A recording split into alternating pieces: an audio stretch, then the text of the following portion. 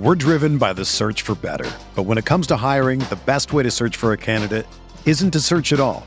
Don't search, match with Indeed. Indeed is your matching and hiring platform with over 350 million global monthly visitors, according to Indeed data, and a matching engine that helps you find quality candidates fast. Ditch the busy work. Use Indeed for scheduling, screening, and messaging so you can connect with candidates faster. Leveraging over 140 million qualifications and preferences every day, Indeed's matching engine is constantly learning from your preferences, so the more you use Indeed, the better it gets. Join more than 3.5 million businesses worldwide that use Indeed to hire great talent fast. And listeners of this show will get a $75 sponsored job credit to get your jobs more visibility at Indeed.com/Blue Wire. Just go to Indeed.com/Blue Wire right now and support our show by saying that you heard about Indeed on this podcast. That's Indeed.com/Blue Wire. Terms and conditions apply. Need to hire? You need Indeed.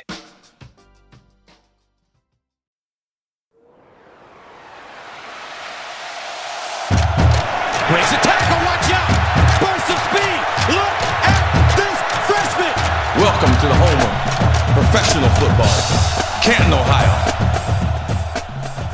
Hello and welcome to another episode of the College to Canton podcast, the perfect show for any and every college football and NFL fan. I'm your host, Travis May, and you can find me on Twitter at ff_TravisM and Titan Travis on Clubhouse. And if you're looking for Stefan, he's out again this week. Just couldn't get things set up technically wise with recording with our special guest this week. But he will be back here very soon. And keep in mind, we will be going to a 2-episode per week format as the season is about to begin. I'll be taking some short form episodes, and Stefan will be having some special guests on here for you in the near future. But if you're joining us for the first time, College to Canton is a show about the journey of the best football players and prospects from being a college football recruit all the way to the discussion as to whether they should be in the Pro Football Hall of Fame. And we always talk some fantasy football since this is a RotoViz Radio podcast, but we always make sure to dive into some real college football and NFL analysis too. And this week, we're joined actually by a duo of special guests, a couple real-life college football officials. And you all actually took the time to send in some great questions for this special episode. But before we dive into that and introduce those guests, I just want to say thank you to all our loyal listeners who have clearly been telling your friends about the show because and really just welcome all you new folks too, because we've been seeing numbers spike and we're now officially the #1 Devy Fantasy Football podcast on Apple Podcasts. And we made it onto several top 50 and 100 lists for college football, fantasy football, NFL podcast coverage. So you guys are amazing. So keep on telling your friends. Keep on leaving some 5-star reviews. No 1 stars, please. But it's good to know that we aren't the only ones who love football and nerd out about this stuff too. But just to welcome the special duo of guests here, the SEC and Sun Belt officials here. I'm joined by Blake Parks. He's actually been an SEC official for 26 years and actually entering his 26th season. And I'm also joined by Barry Blackwell, who's actually been with the Sun Belt now for 4 years and has been doing college football officiating since 2014. How you guys doing? Doing great, Travis. Thank you. Glad to be here with #1. Yeah, man. Yeah, just glad to talk some college football with you guys, and maybe teach you guys something about fantasy football. I'm going to be just soaking it in today. I'm learning from you guys, but yeah, this should be a fun time. So thanks again for joining me. But again, Blake, I mean, you've been with the SEC entering this 26 years, right? 26 years. So you started. I'm bad at math when I choose to be. So was it mid-90s? I guess that you. Yeah, that's awesome. 1996. Spent 23 years on the field, and this will be my 3rd year up in the booth where they put old folks to die that can't run anymore. So I'll be in the instant replay booth for my 3rd season this year. That's awesome. You were actually, before we actually hit record, you were even talking about how crazy it is what you're required to do if you're on field as a referee in terms of keeping up with the guys and trying to run downfield. What were their requirements or something you were talking about, like that? How fast they make you guys run these days? Yeah, the Southeastern Conference actually has a physical functional test that's been going on since the early 90s. It was put in place by Commissioner Kramer at the time because he didn't like the way some of the guys looked on TV. So literally, he was concerned about the physical appearance of his officials on TV. Oh my goodness! So there's all these years there's been a long distance run test based on your age, and there's also some functional agility tests. What's interesting about that, Barry can expand on, is this particular year it's been transferred over to a sprinting test because of the fast-paced offenses. Yeah. Okay. So they got to have your 40 like under 4.2 seconds, right? That's him. Yeah. That's why I'm in the booth now. Nice. So Barry, what is your 40 now? Is it 4.2, 4.3, 4.4? Or you know? Yeah, it differs between grass and turf. So Okay. Yeah. Give or take a few seconds. Exactly. What he's not saying about that is his position. He runs backwards. Oh man. So the same position that I worked all these years on the field, that position requires you to run backwards as much as you run forward, which is kind of an interesting bit dynamic. So what I'm hearing, I need to write this down. So Barry can run a 4.40 backwards is what I'm hearing. Yeah. So that's impressive. Barry, no wonder you've been rising so quickly through the ranks of college football. Just there's like, hey, he's got a rare skill set. I mean, the guy can run backwards at like 50 miles per hour. So that's fantastic. I don't think many of our listeners could do that. In fact, I think people sitting on the couch every Saturday talking, they probably think they can do a better job, but can they run a 40 backwards as fast as Barry? I don't think so. And if anybody wants to challenge Barry, you can reach out to me and we'll set something up in Middle Tennessee here very soon. But without further ado, I do want to just jump into those questions because we're gonna get into some player analysis and team analysis as well. But I have some very specific questions for you guys. And so, first question, and this is actually asked by multiple people. In fact, 3 of Stefan, my co-host friends, asked the same question, basically the same question. But number 1, how much does Alabama pay you? And is it by salary or by the flag? and you don't have to answer that. That was a fake first question. But it's funny. Like I don't know. Here in SEC country, there's always somebody that's just like, oh, that's just stacking Alabama, favoring Alabama. But really, they've just been racking it up in recruiting and dominating the sport for basically a decade. And so people want to complain. I want to complain. I root for Auburn, but in the end, Alabama is just they're really better. good.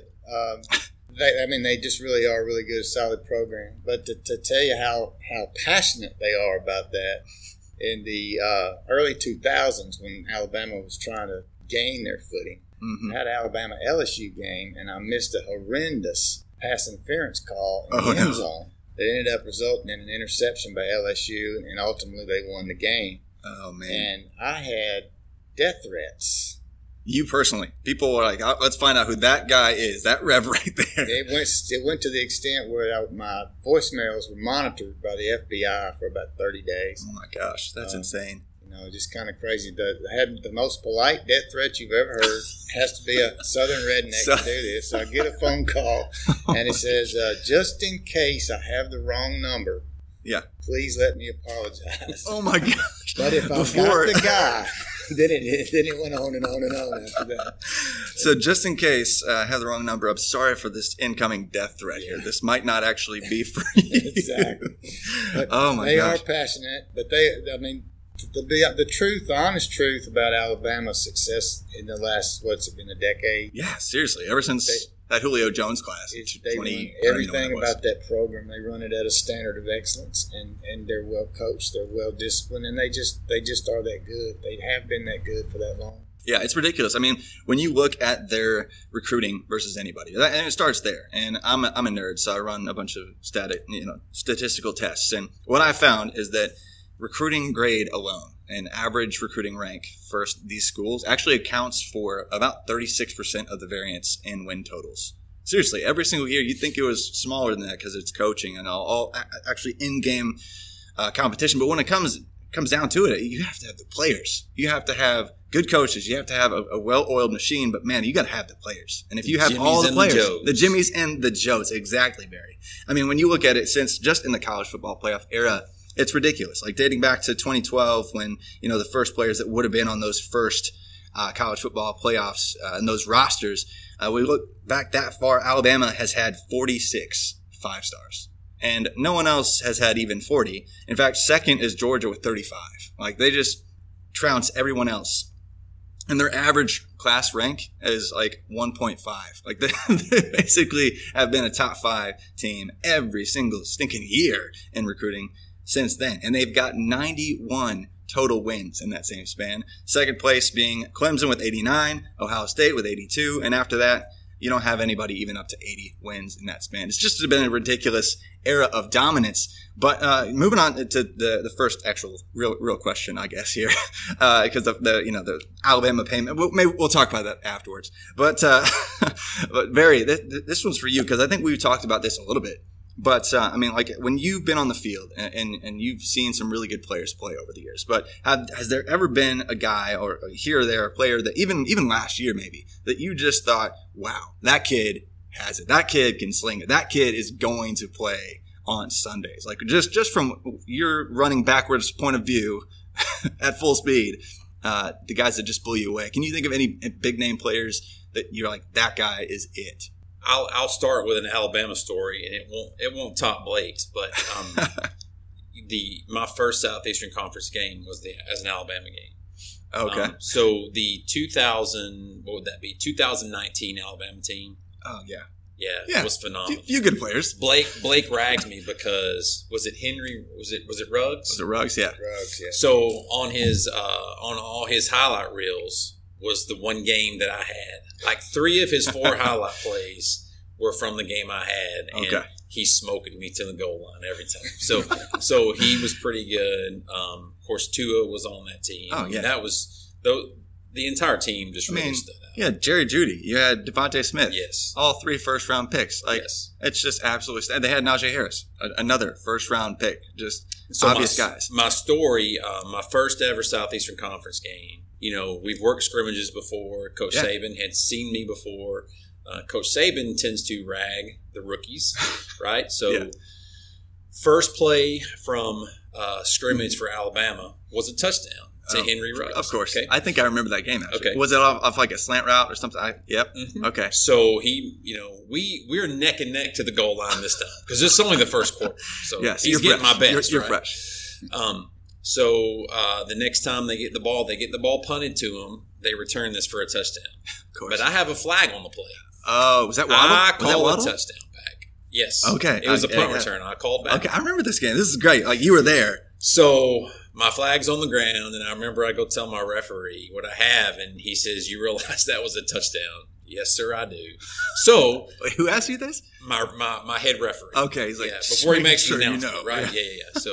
So I'm kind of going back, and at the first half, I have Alabama sidelines. Oh gosh! So I'm walking back, and I'm trying to avoid Coach Saban, but I don't see him. So I go about my business, and the whole next 5 or 6 plays, I'm just thinking, man, he's gonna get me. Light you up. So I feel somebody walk up behind me, and he slightly taps me, and he said, "Don't worry, you got it right, rookie." And he kept walking, and I was like, "Ooh."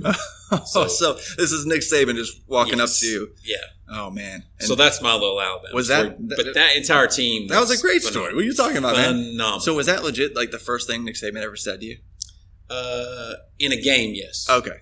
We've talked during. He doesn't talk a lot to us during scrimmages, but during a game, yes. Wow. Yes. That also just so you relax. Did you get a little faster? Yeah. We'll come back to that. Yeah. So it's your bar for like if somebody can make it in the pros, like if they can burn you while running backwards. It was about 102 when we kicked 102 off. It was degrees. about 102 degrees when we kicked off. So it was a rather warm day. Wow. Yeah. Well, that's awesome. So yeah, you've playing in. You guys don't play in the SEC.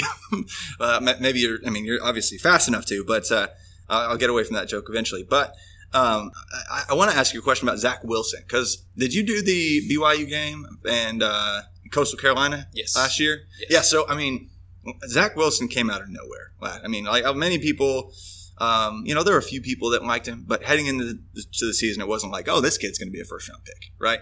But when you were watching BYU and Coastal Carolina, one of the best games last year was BYU versus Coastal Carolina. Coastal Carolina just edged them out. I think it was Dax Milne that actually got stopped right before the goal line for that what would have been a game-winning touchdown. Were you thinking, man, Zach has it? Was that one of those players for you? Yes. So we have duties, pregame duties, Yeah. where so many of us have to be on the field at a certain time. Yeah. We were kind of jostling with each other as to who was going to go out first because we wanted to see him warm up. Yeah. So the entire crew came out, and we pretty much stayed out the entire pregame because he just really put on a show just awesome. In pregame. Just the way he handled himself, the way he could throw, he's pretty acrobatic. So he was pretty fun to watch. That's awesome. So he's just pulling a Steph Curry, just showing out for everybody pregame. Wasn't he lucky to finish that game? He was lucky to finish the game. There was an unfortunate thing that happened to him. Yes. Oh wait, hold on. We got to dive into this if we can.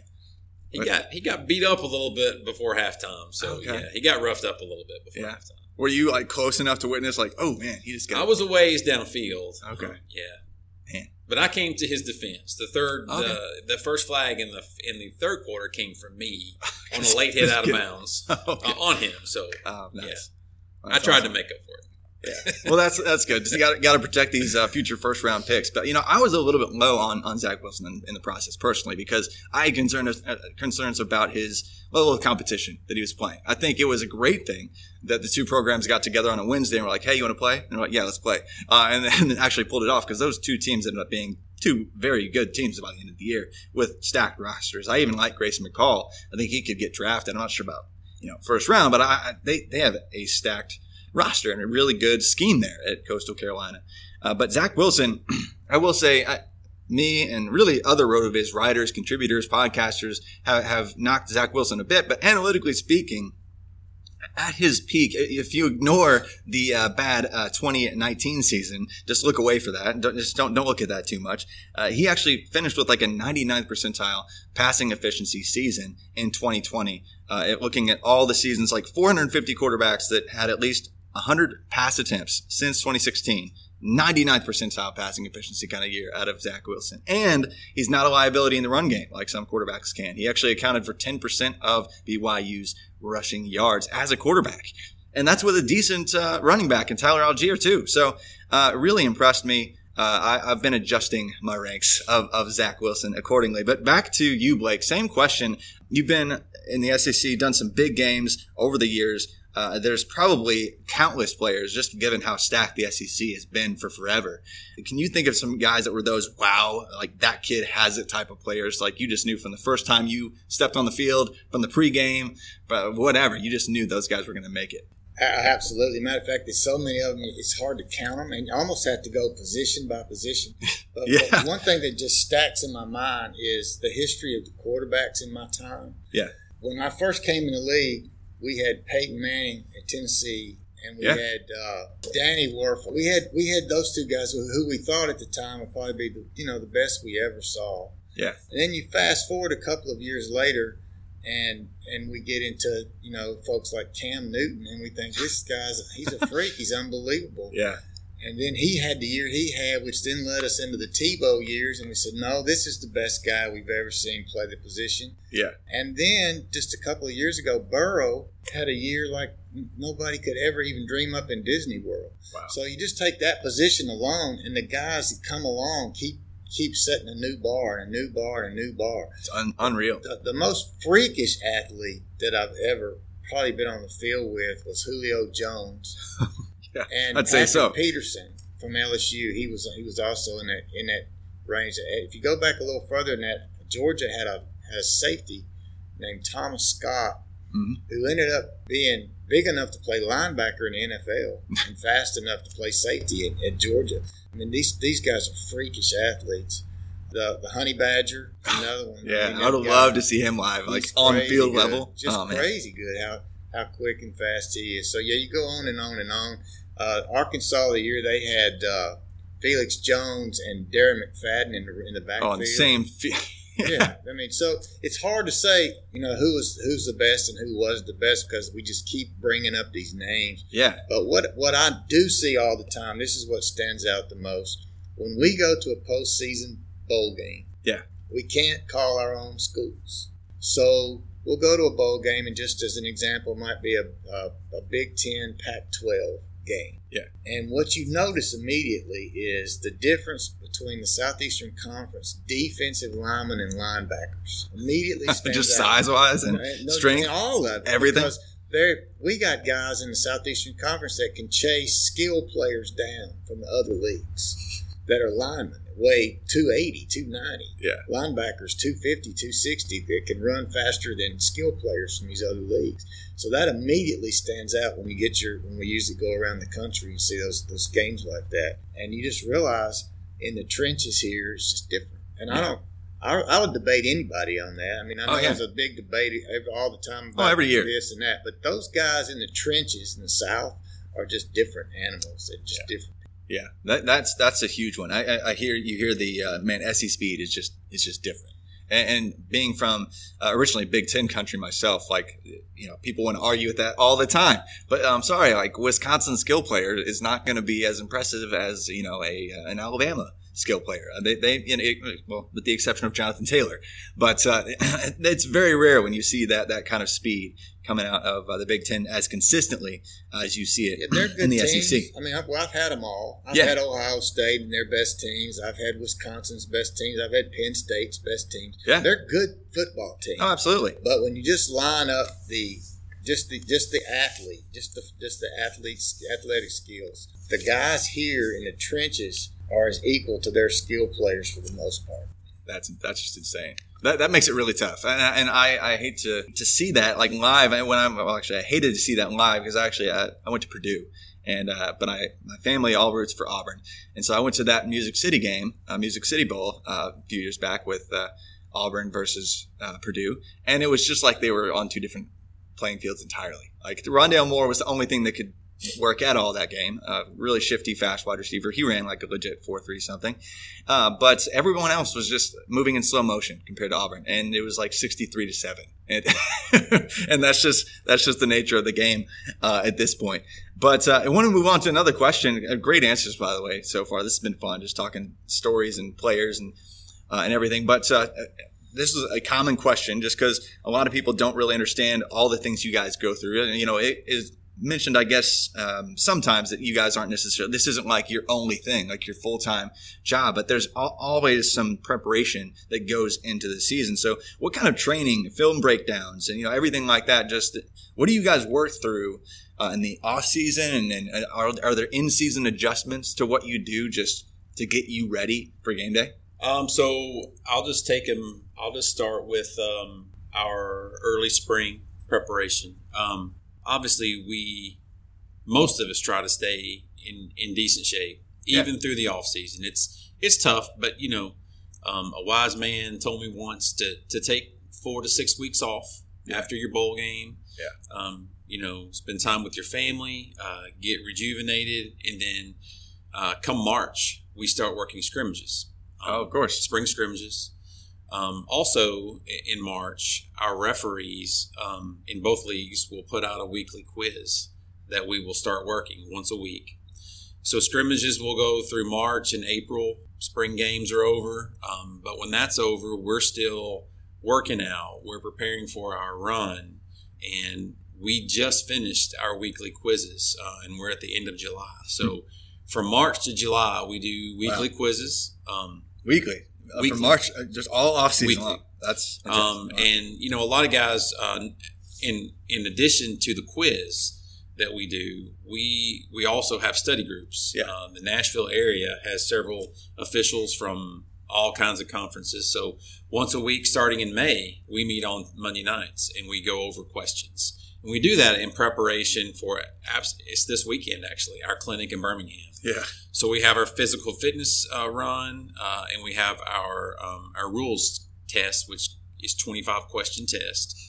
So after we leave that, we may take a day to digest everything. Wow. But starting next week, scrimmages are here again. Yep. Yeah. And then the season's here. It's fall camp already for a bunch of these. So schools. This is we talked about this yesterday. It's about a 10-month job. Yeah, that's intense. Yeah, and I think more people would appreciate it if they understood all of what you guys do. And Blake, I mean, I've seen you actually come in at the church office here and actually be breaking down film and talking through some stuff. So those study groups that you're talking about, you're actually not just kind of in your head in a book. You're breaking down game film, real life application of these rules every single week. Yeah, let's take you through a couple of things. One, in addition to what Barry just said, in my particular job, we have every other week we have a video-based conference call nationwide for instant replay. Yeah. So we're still breaking down plays from last year's instant replay in all leagues across the country. Our coordinator lives in California, and so he creates a call every other week. We've been on since about April. Wow. But just to take you through a quick week of what some of these guys have to go through, they have to travel. This is in season. They have to travel in on Friday. When they arrive on Friday, there's about a 2-hour meeting that night, which is a combination of film review and scout tape for the game they're going to work the next day. They work the next day after having a pregame meeting, which lasts another hour and a half usually, which is more logistics than it is anything else. Not any more video, but mostly logistics, along with a training tape that comes from the league office of things they want to have emphasis on this particular week. Yeah. Work the game. After the game, there's a post-game meeting, a debrief, if you will, to talk about anything that might have come up during that game that needs to be discussed before it gets public or before it gets to Sunday's coaches' breakdowns or whatever happens. You travel home on Sunday, you're expected to have watched your game film by the end of that day.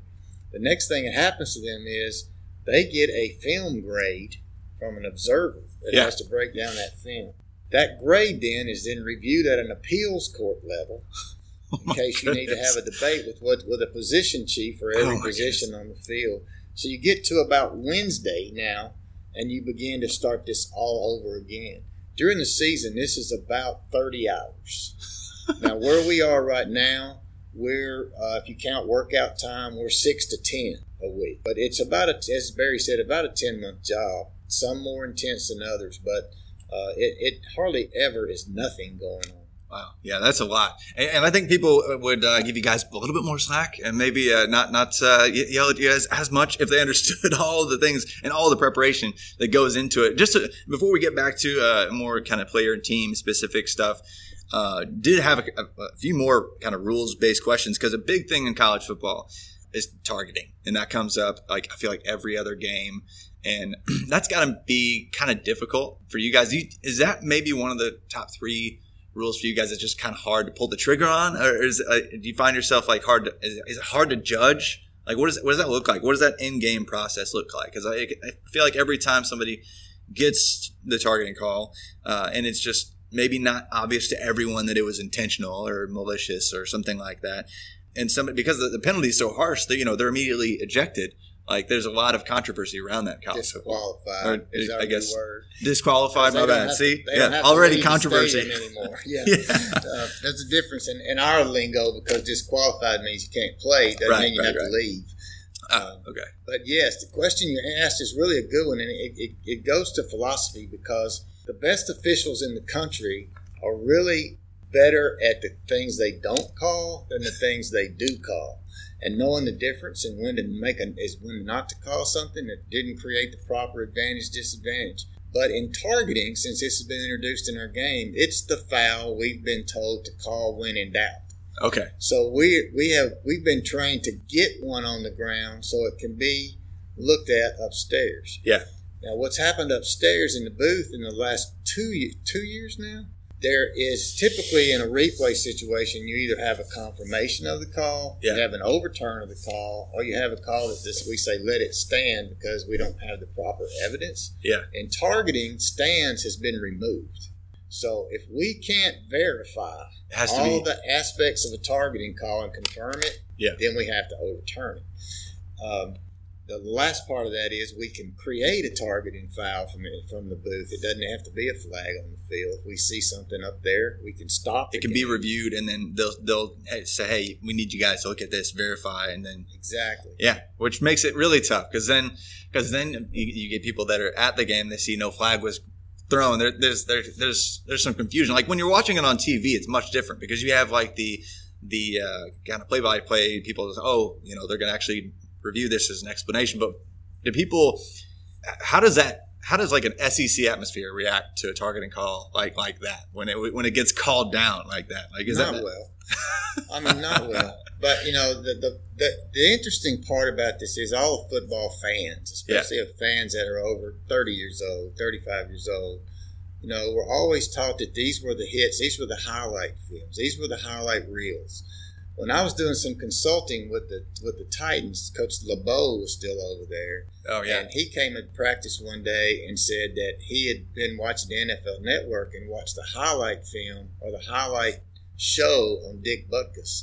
And he said that everything they showed now would have had him disqualified because every play that they showed was illegal now.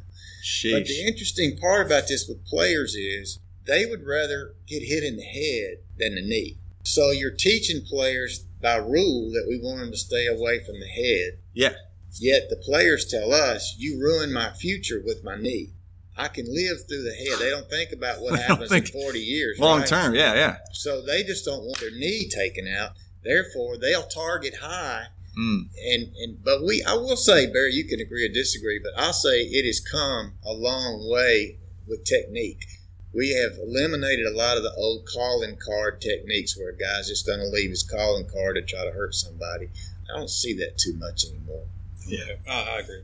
Yeah, now when you're calling like a Sun Belt game, like I don't know, is it you feel, because I feel like in the big moments in like an SEC game, it's not like that.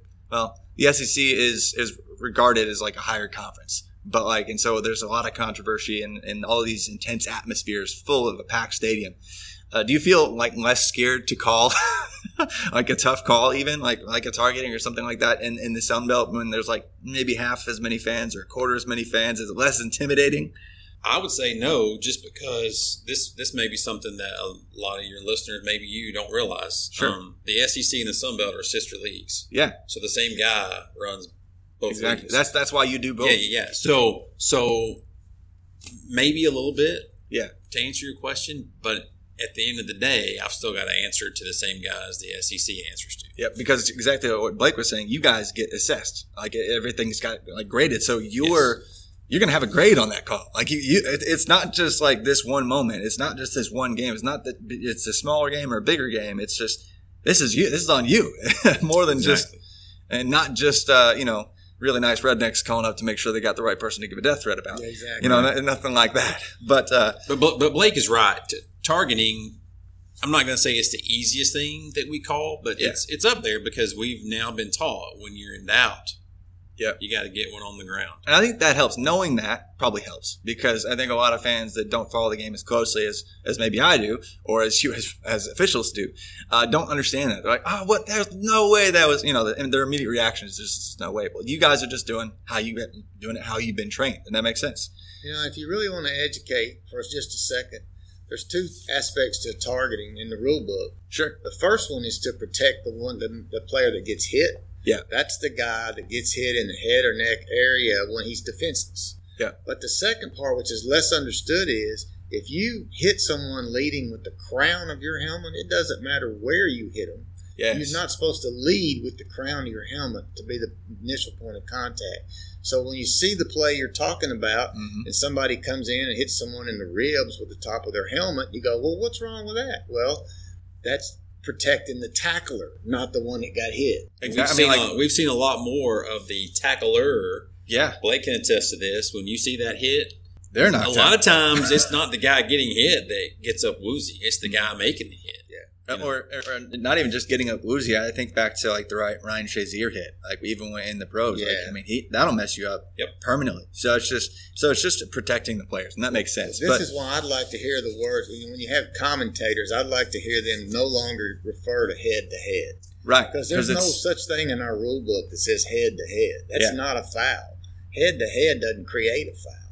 So when you hear the TV commentator talk about, well, he hit him in the head. Well, what else was going on? Yeah. It's more complex than that for sure. But you had a good example of the tough call that you made and all the repercussions thereafter. Have you ever had a call that was like just really tough that you may have somebody thought you blew it and that was like that just comes to mind is that one call? Like I always think about that that kind of play.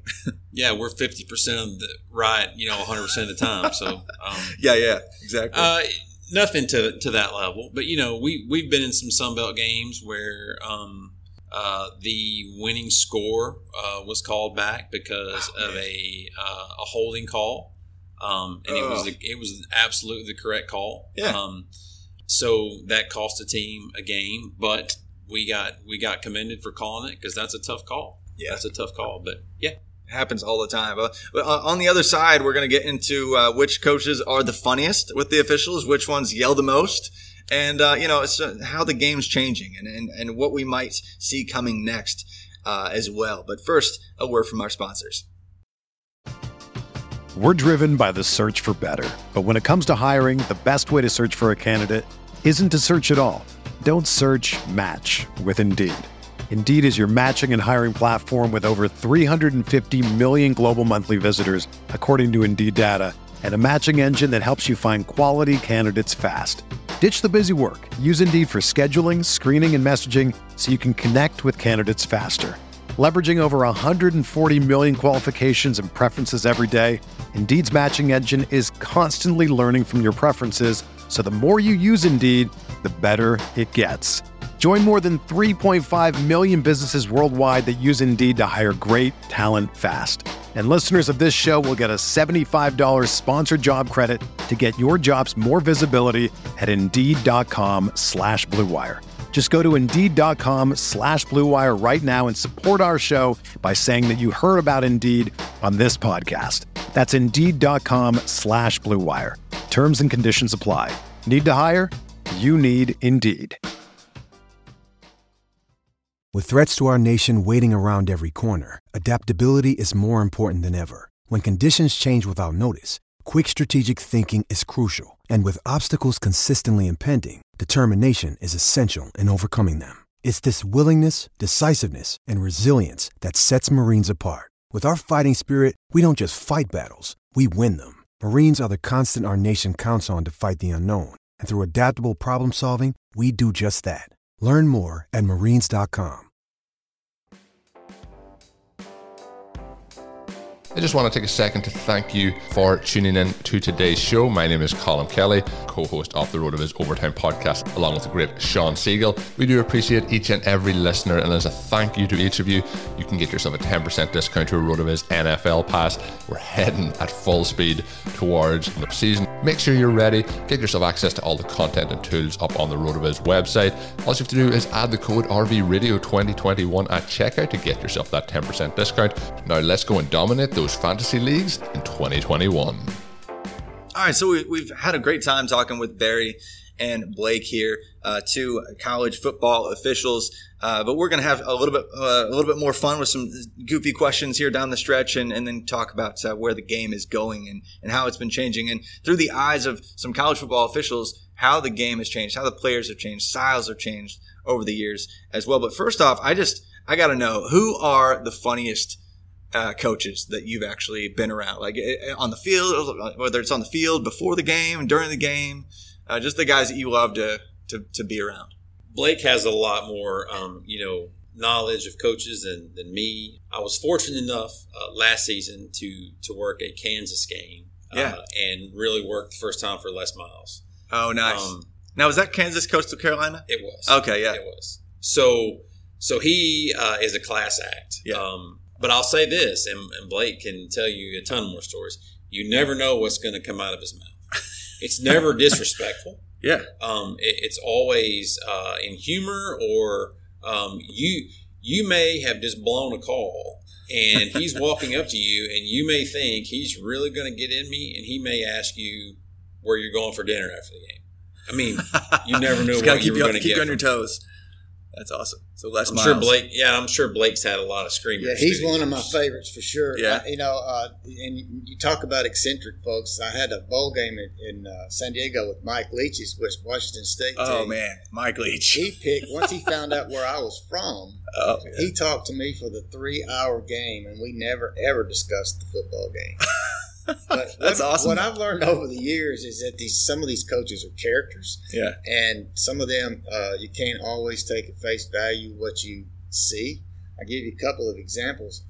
When we were calling Lou Holtz's games, Lou Holtz would find about 2 or 3 opportune times during a game to throw his hat. Anybody that remembers watching him do that will know that he used to do that a couple of times a game, all the way through Notre Dame, through Arkansas, through South Carolina.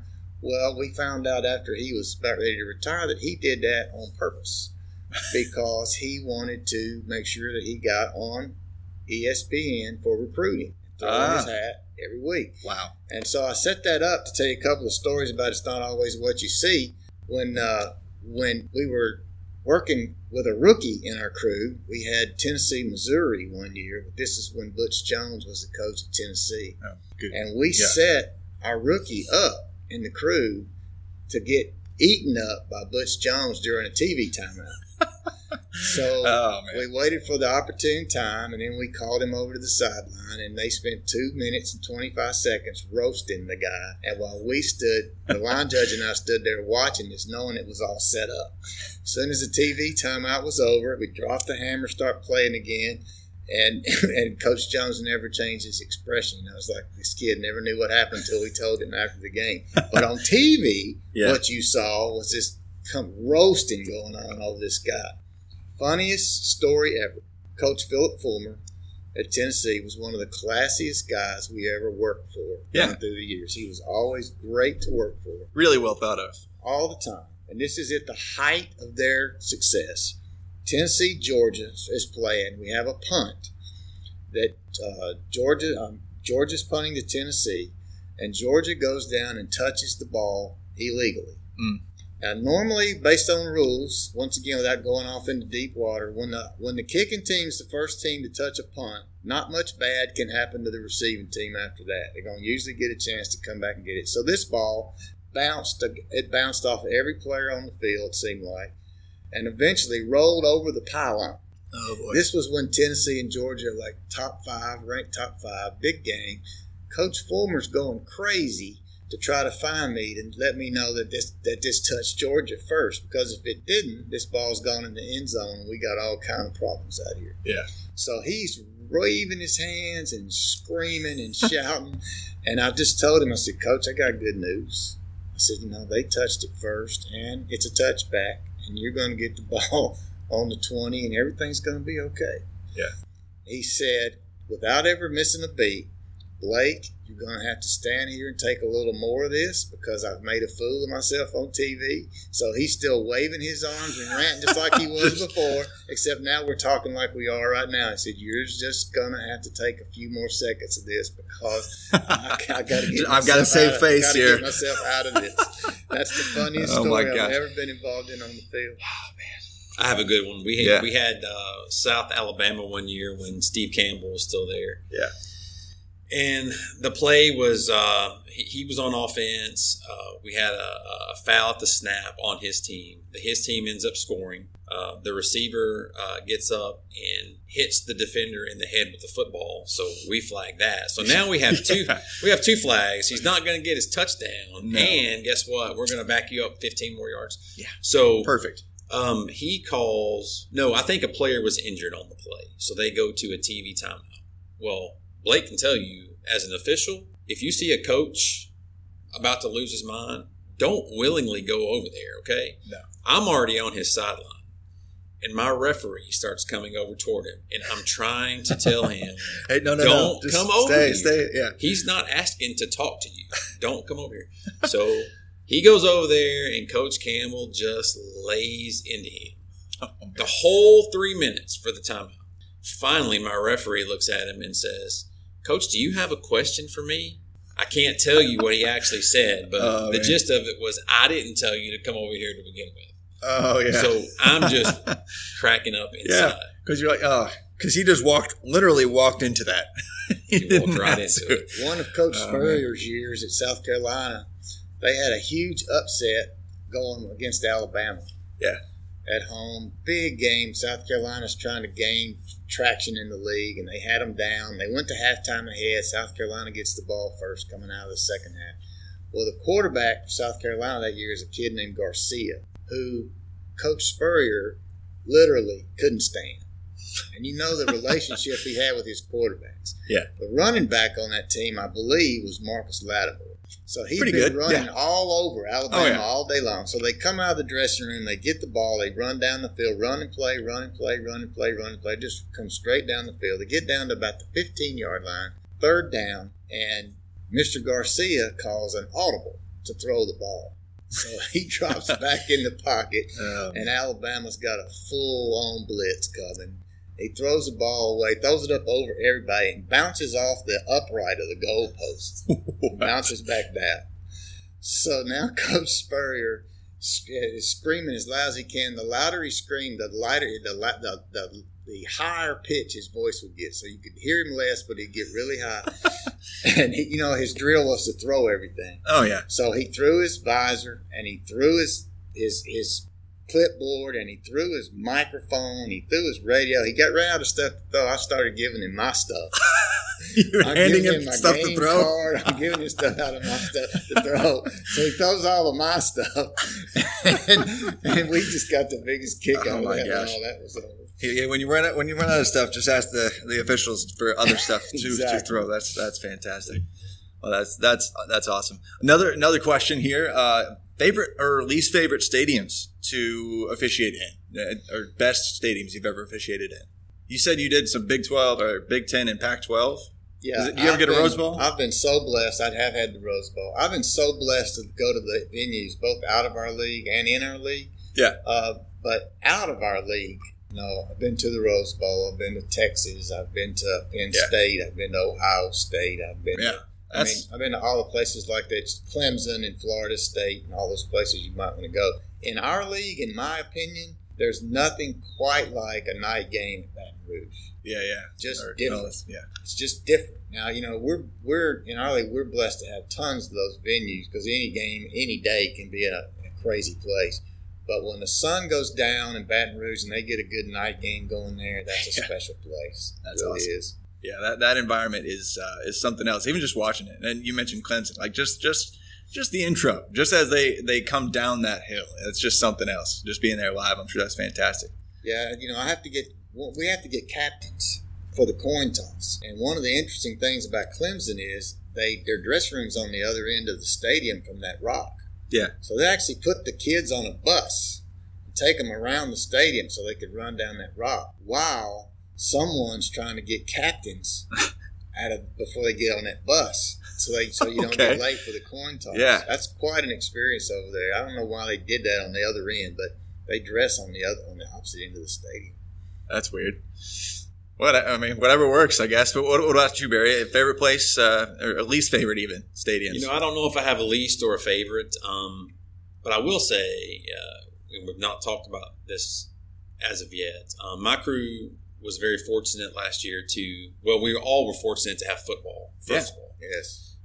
My crew was very fortunate to go to some cool places, and we were really excited about it. But a lot of the places that we got to go, I'm not going to say it was a letdown, but when there's no fans in the stadium, in that weird season we had. Yeah, your experience, like we had an incredible venues to go to, and you couldn't do anything when you got there. There was no one in the stadium. We had, last year at our Kansas game, our leagues don't get to go out there very often, so we were excited. 9:15 Central Time kickoff. 9:15 a.m. p.m. Oh gosh. Okay, so this isn't even Pac-12 even. This is like so we're thinking, geez, and sometimes if you, depending on what network you're on, you have a slide. So we had a 9:15 and we had a slide. Well, they informed us we're going to take the slide. It was a 20-minute slide. Yeah. So now we're after 9:30 before we kicked off. In this empty stadium. No fans. The only people there were us and the players and the coaches. That's it. And the medical personnel. Our hotel room is in Kansas City, an hour plus drive back. So it's 2 a.m. when we get back, and then we find out why we got slid. We got slid because there was a baseball game on before us. Oh. A Major League Baseball game. Yeah. It was 14-2. Oh, my God. And we got slid. So wow, they couldn't change it for that. Yeah, so I don't know if I have a favorite, or I've not been doing it long enough to have a favorite or a least favorite. But last year was kind of. Yeah, I know. I was actually going to ask, just kind of a question before we talked about how the game's kind of been changing. But yeah, that had to be weird. Just last year, I mean, what were the strangest things, I guess, that you guys experienced in this year where there was no fans and we were struggling with this pandemic and everything? I'm sure that made. I'm sure you guys had to get tested, all this other stuff all the time. Like, did that add hours to your week every week? Hours and stress. I mean, you mentioned Coastal Carolina, BYU. That game was initially supposed to be Liberty, BYU. Of course, Liberty has Hugh Freeze, which we've all seen and know. So my crew drew that game. We were very excited. We found out Wednesday it was canceled. So not only have we tested that week, we did all of our preparation on Wednesday night. We find out that our game's canceled. Yeah. So we're getting into the process of canceling our flights and all the accommodations, and then we get a call from our coordinator saying, "Hey, don't do anything yet. We think we've got a replacement." So it was sometime on Wednesday night or Thursday we find out that we have a game. So it was really stressful because a lot of things you can control. Yeah. But some things you can't, and you just have to trust. The testing, I'll speak for me. The way that happened is we would get a test kit once a week shipped to us. Yeah. And we performed the test, shipped it back off, and then it's out of our hands because we have to trust that whoever is responsible for getting it to where it needs to go gets there. Yeah, so you don't even know if, a couple days before the game, can I even officiate this game? I don't. We're waiting for the email to come that says you're cleared. You're negative. That's crazy. It happened almost every week, Travis, is what you just said. It's almost every week somebody in one of our games was not going to work and wouldn't know it until Thursday, Friday. Or a team. Not even one of our crews, a team. You may find out Friday, your game's canceled because of COVID. Oh, my gosh. We were en route to a game. He's been en route to a game, and it's just canceled. Yeah, and our protocols were so strict that we could be on the same flight, could not sit together. If we landed somewhere, we had to get separate rental cars. Couldn't even ride together. Couldn't eat together. I mean, because there's not actually a ton of you guys. I mean, it's like 11, our crews are 11 total. Right. So I mean, like if you have a whole crew just all of a sudden go down with this, and that changes everything. Everything for a given week of football. Yeah. So that's insane. Stress was the right word. It was highly stressful. Well, hopefully, things aren't that way this year as much for you guys. But just to round things out and wrap up the show here, one thing I love about college football is that it usually, it leads the way. I think in many cases in terms of shaping the game. Like whether we're talking about even just the NFL copies stuff all the time. Like whether it's just shifting to more of a pass-heavy game, to the spread offenses, to more of a read option type implementation, and everything that we're seeing now come to fruition in the NFL. Many times it actually started somewhere because some coach that couldn't win recruiting had to get creative with their scheme and change things. So has there been any change that you guys have witnessed that you guys have just found super interesting, whether it be change in player talent, size, and speed, or play, just really style of play? Whether it's scheme, whether it's the pacing of play, or anything that you've kind of seen over the past few years. Yeah, matter of fact, I'm so old that I can relate the changes in the rule book to the game it happened in, because what you just said is accurate. Something happens and next year the rules change. But there's about three things that stick out in my mind. The first one was the advent of instant replay. When I first started working, there was no such thing as an instant replay. I can recall 2 or 3 games that I worked in that the outcome of the game would have been different if we'd have had instant replay. Oh, man. I had a Georgia Tech game that was 50-47 that would have gone the other way. We ended up in overtime. I had a Tennessee-Florida game that was ended on a catch, no catch that would have been overruled in replay. There's 2 or 3 times. So the advent of instant replay changed a lot of things. And then it got more defined with the HD DVR. Oh, yeah. Because when everybody had an HD DVR at home and could go forward and backwards and screen cap. Hey, look. Yeah, exactly. It put so much more scrutiny on where instant replay is in the game.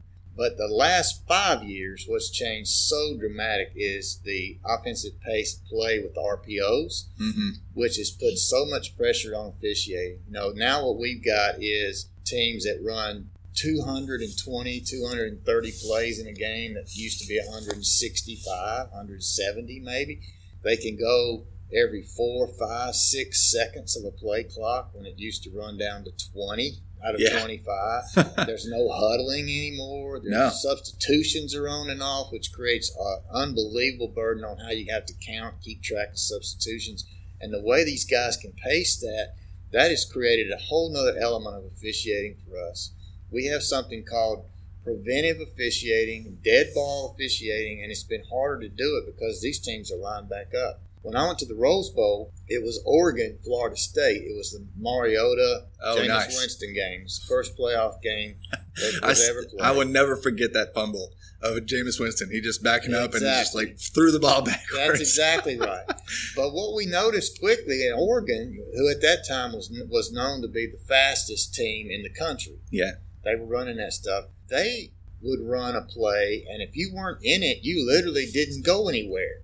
So a receiver, for an example, that's on the opposite side of the field or where the play would go, wouldn't take but 3 or 4 steps because then he could immediately turn around and line back up and run another play. That's nuts. And we had never seen anything like that.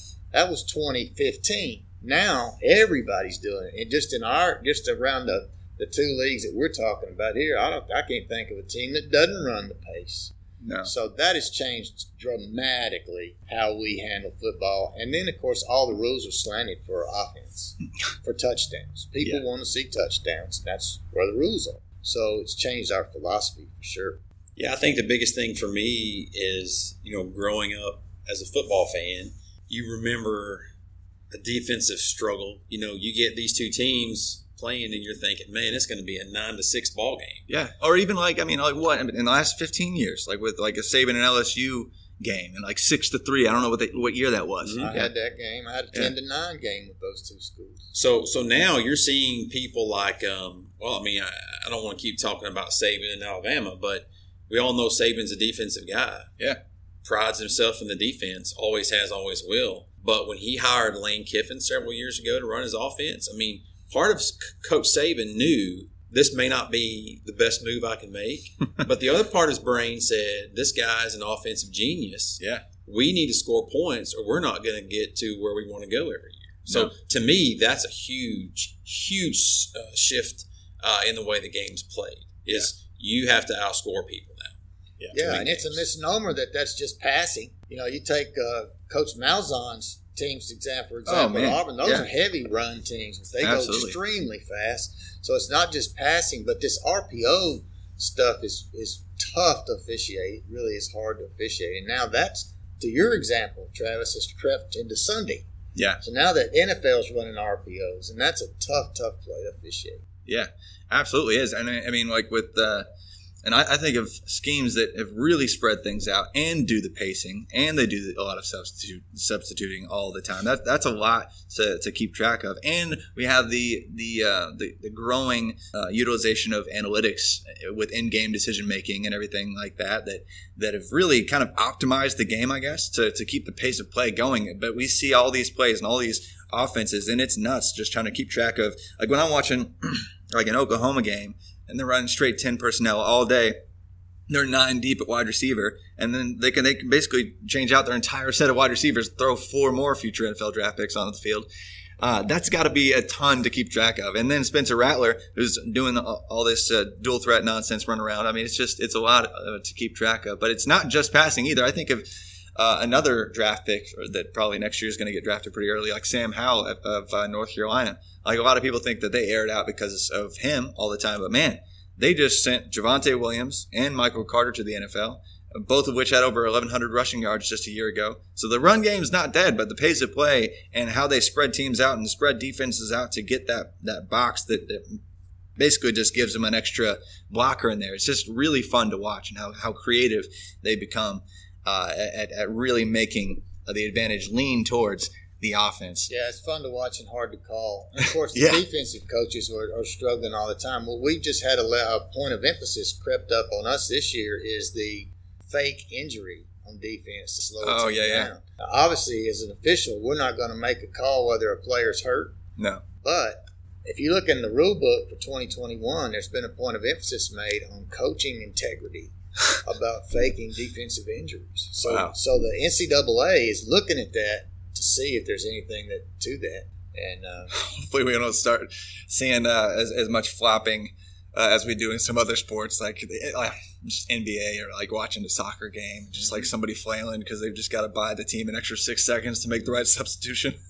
we know that's happening. But like I said, if I see a man down, I'm stopping the game. Yeah. And from there, it doesn't matter. But we're seeing a lot of it so obvious now late in the play clock. Yeah. Where you can buy some time. In effect, get you a 30-second timeout out of that. Yeah. Well, guys, I really appreciate your time. This has been fun. Just talking about your real life experiences with college football and how the game's been changing. Just some fun stories of coaches, and it's been awesome. So I hope you guys enjoyed this. This was a fun conversation. We'll be diving more into some player analysis on the college side. Jump back to the NFL side. We'll have some mock drafts coming up. With myself, with Stefan, some special guests upcoming. And keep in mind, we will be going to a 2-episode format here very, very soon. Stefan will be having on some fun guests. I'll be doing some more weekly topical things, cranking out some short shows that are very impactful statistically there for you as well. But again, thanks so much for just making the show what it has become. It's been really fun getting to know some of you listeners. Feel free to reach out to me again on Twitter at @FF_TravisM. If you guys have any questions for the show, you can reach me there. Or if you have fantasy football questions, college football questions, NFL questions, whatever it may be, me or Stefan, you can find him on Twitter at StayFunLaco. That's Lako. But please do continue rating the show 5 stars. That helps quite a bit. You can do that wherever you listen to podcasts. But hope you are enjoying the ramp up to the NFL and college football seasons. But you guys can look forward to many more episodes here soon of the College to Canton podcast.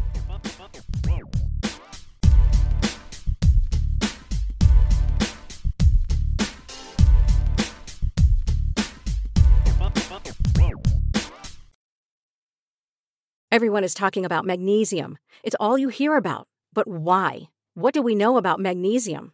Well, magnesium is the #1 mineral that 75% of Americans are deficient in.